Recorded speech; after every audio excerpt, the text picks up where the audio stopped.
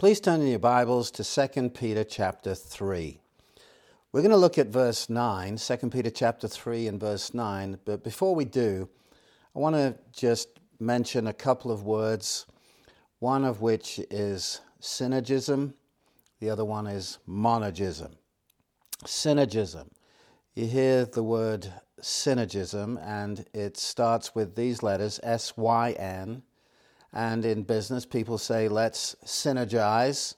And what they mean by that is, let's get together, let's put our resources together, let's think together, let's have a think tank. And SYN simply means more than one. Erg is a unit of work. And so let's work together. Rather than one person working, let's come together, two or more people, two or more parties, to work on a project. That's what synergism is. Opposite to that is monergism, M-O-N-E-R-G-I-S-M. You hear the word mono in that, and we know the difference between stereo, which is two, and mono, which means you've only got one. And if someone is flying mono, they're flying by themselves, just as they would be if they were to fly solo. Monergism means one working, one person working.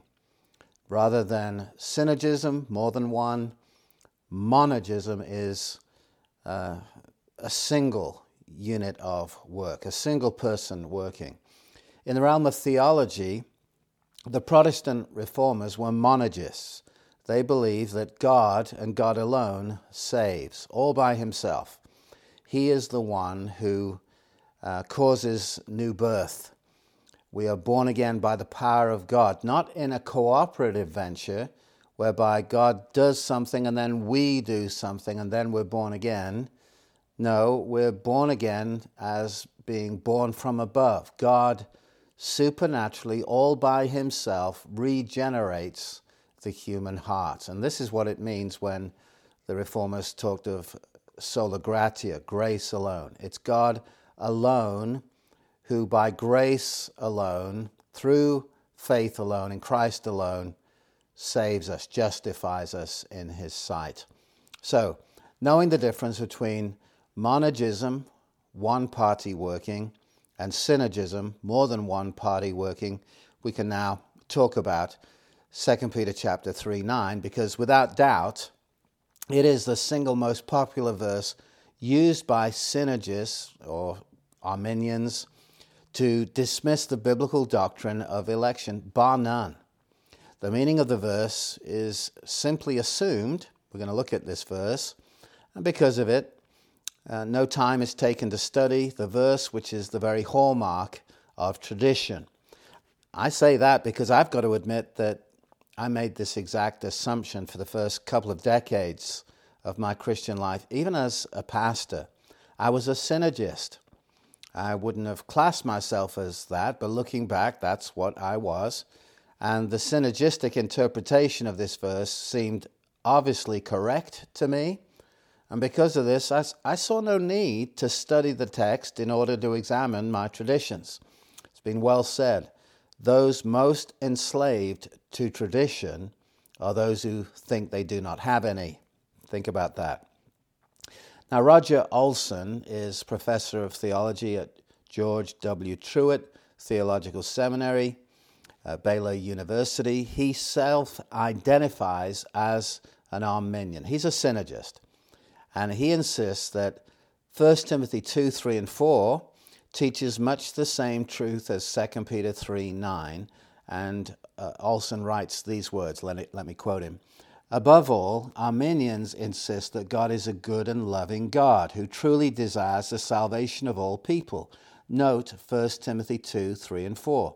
This is good and pleases God our Savior, who wants all people to be saved and to come to a knowledge of the truth.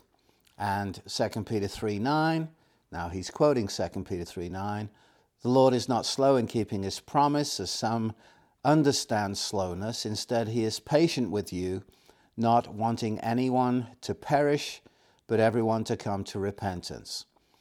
He goes on, Arminians regard these and similar passages of Scripture as clearly and unequivocally pointing to God's universal desire for salvation of every person. That's the end of the quote. But I want to ask this, is that interpretation correct?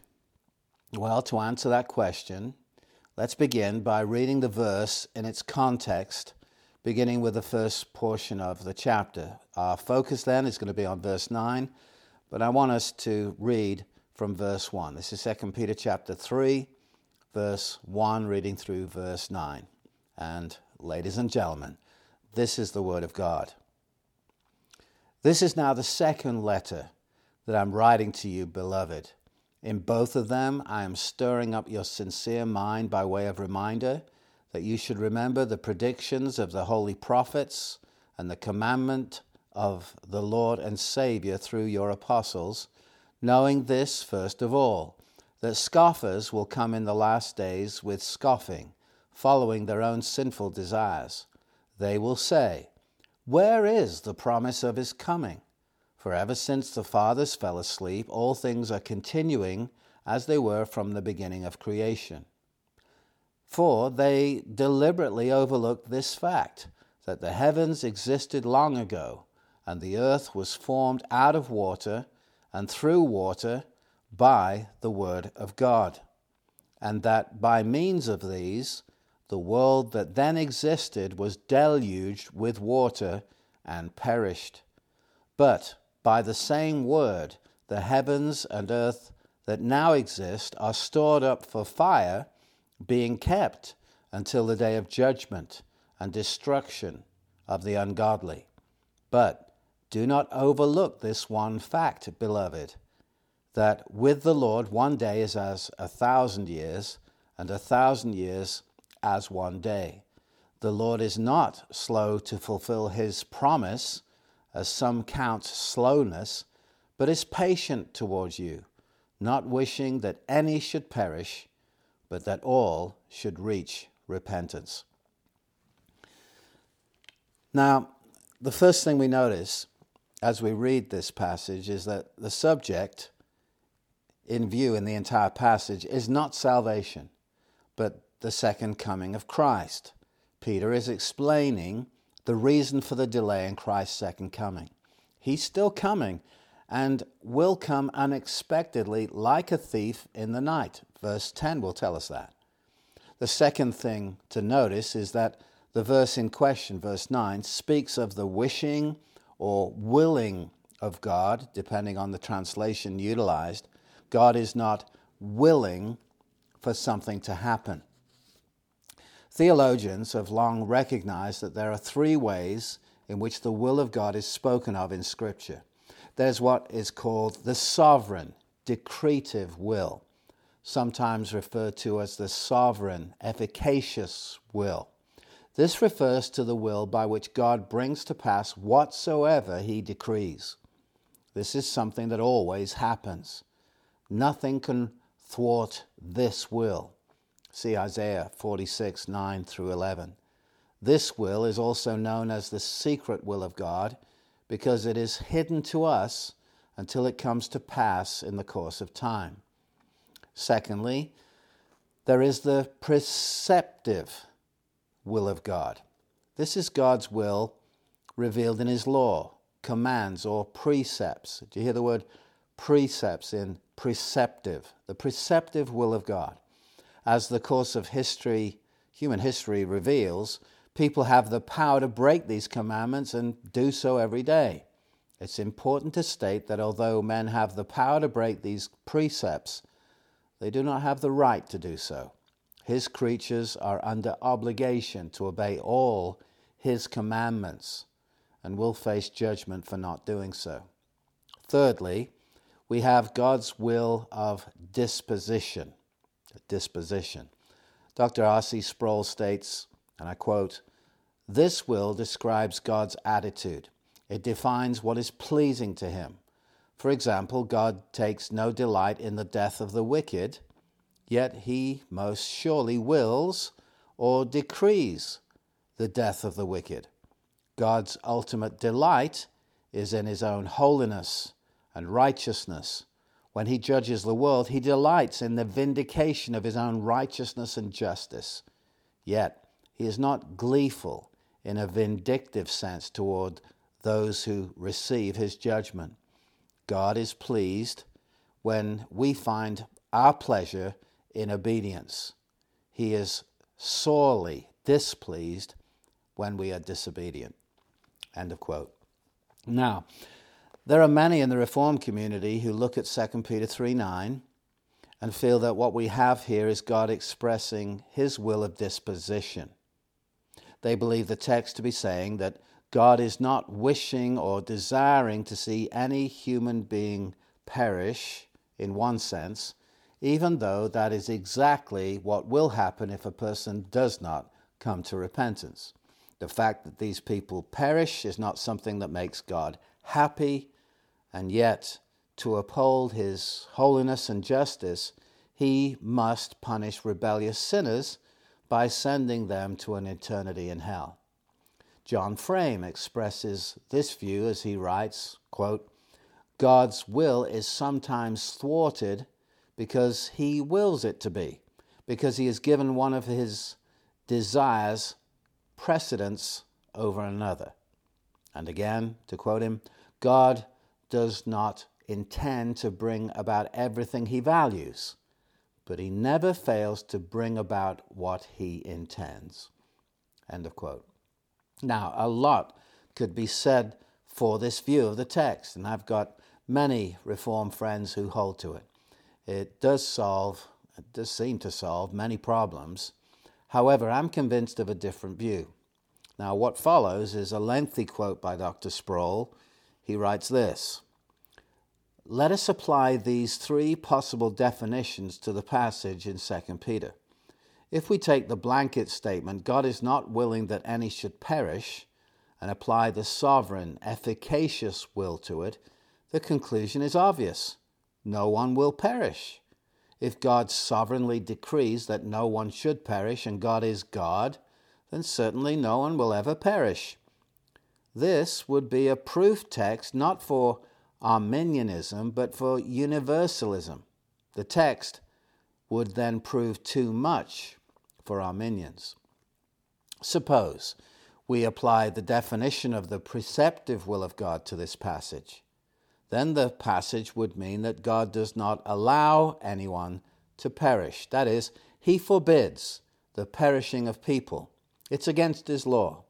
If people then went ahead and perished, God would have to punish them for perishing. His punishment for perishing would be more perishing. But how does one engage in more perishing? This definition will not work in this passage. It makes no sense. The third alternative is that God takes no delight in the perishing of people. This squares with what the Bible says elsewhere about God's disposition toward the lost. This definition could fit this passage. Peter may be saying here that God takes no delight in the perishing of anyone. Though the third definition is possible and attractive to use in resolving this passage with what the Bible teaches about predestination, there is yet another factor to be considered.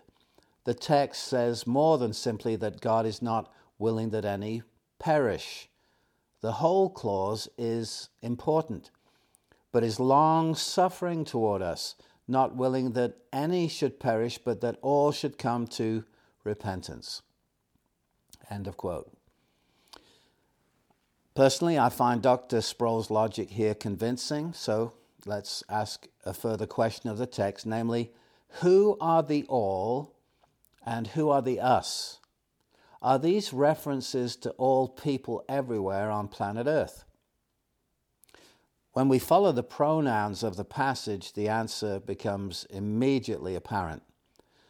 The people Peter is addressing are clearly identified. He speaks of the mockers as they, but everywhere else he speaks to his audience as you and the beloved.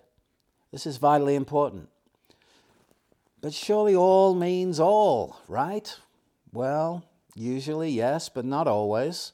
This has to be determined by the context in which the words are found. When a school teacher in a classroom is about to start the class and asks the students, "Are we all here?" he's not asking if everyone on planet Earth is in the classroom. Because of the context in which the question is framed, we understand that he's referring to all within a certain class or type. In this case, all the students in the class.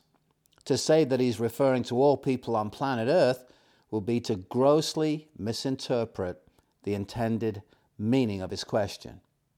So, the question in 2 Peter chapter 3, verse 9 is whether all refers to all human beings without exception, or whether it refers to everyone within a certain group. The context of 2 Peter chapter 3, verse 9 indicates that Peter is writing to a specific group of people and not to all of mankind.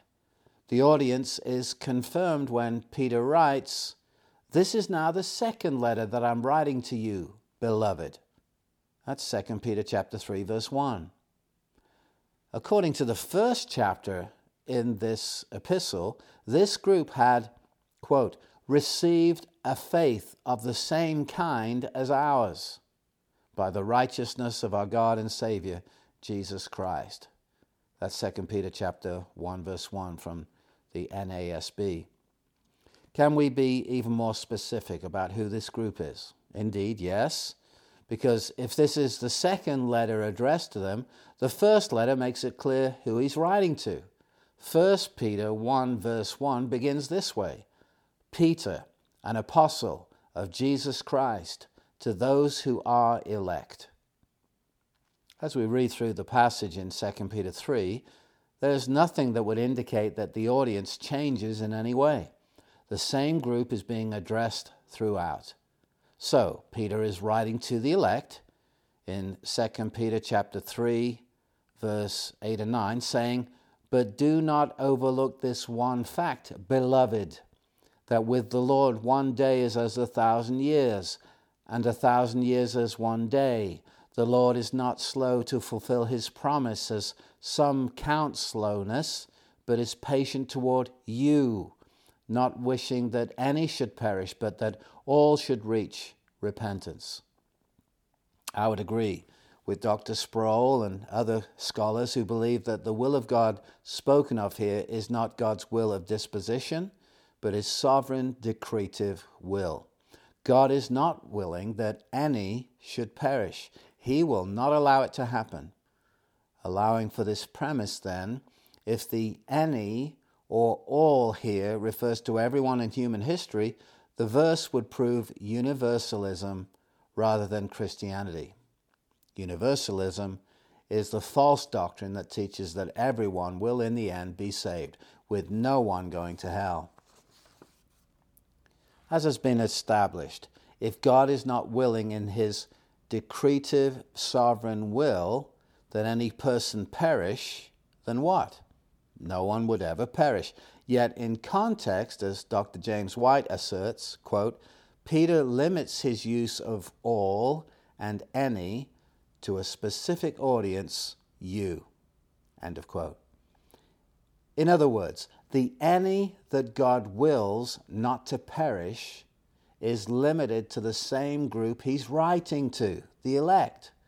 And the all that are to come to repentance is the very same group. This interpretation makes total sense of the passage. Christ's second coming has been delayed so that all the elect can be gathered in. The elect are not justified by election, but by putting their faith in Christ. If a person is to be saved, they must come to Christ in repentance and faith. The doctrine of sovereign election simply explains who will do so. The elect will. Jesus assured us of this when he said, "All that the Father gives me will come to me," John 6:37, and is confirmed by the testimony of Luke in Acts 13, verse 48, when he observed that, quote, "all who were appointed to eternal life believed. End of quote. All who had the appointment made the appointment. Let me conclude by saying this. 2 Peter chapter 3 teaches us that the reason Christ has not yet returned is because there are more of his elect to come into the fold. That's why he did not return yesterday. At this point in time, not all of the elect have come to repentance and faith. Therefore, Christ has not yet returned to earth in power and glory. Christ's second coming may seem to be delayed, but God is being very long-suffering toward us being the you, us being the beloved, not willing that any should perish, but that all come to repentance. Rather than denying election, 2 Peter chapter 3 verse 9, understood in its biblical context, is one of the strongest verses in favor of it. The Lord Jesus Christ will return, but only after all his elect, beloved people have come to repentance.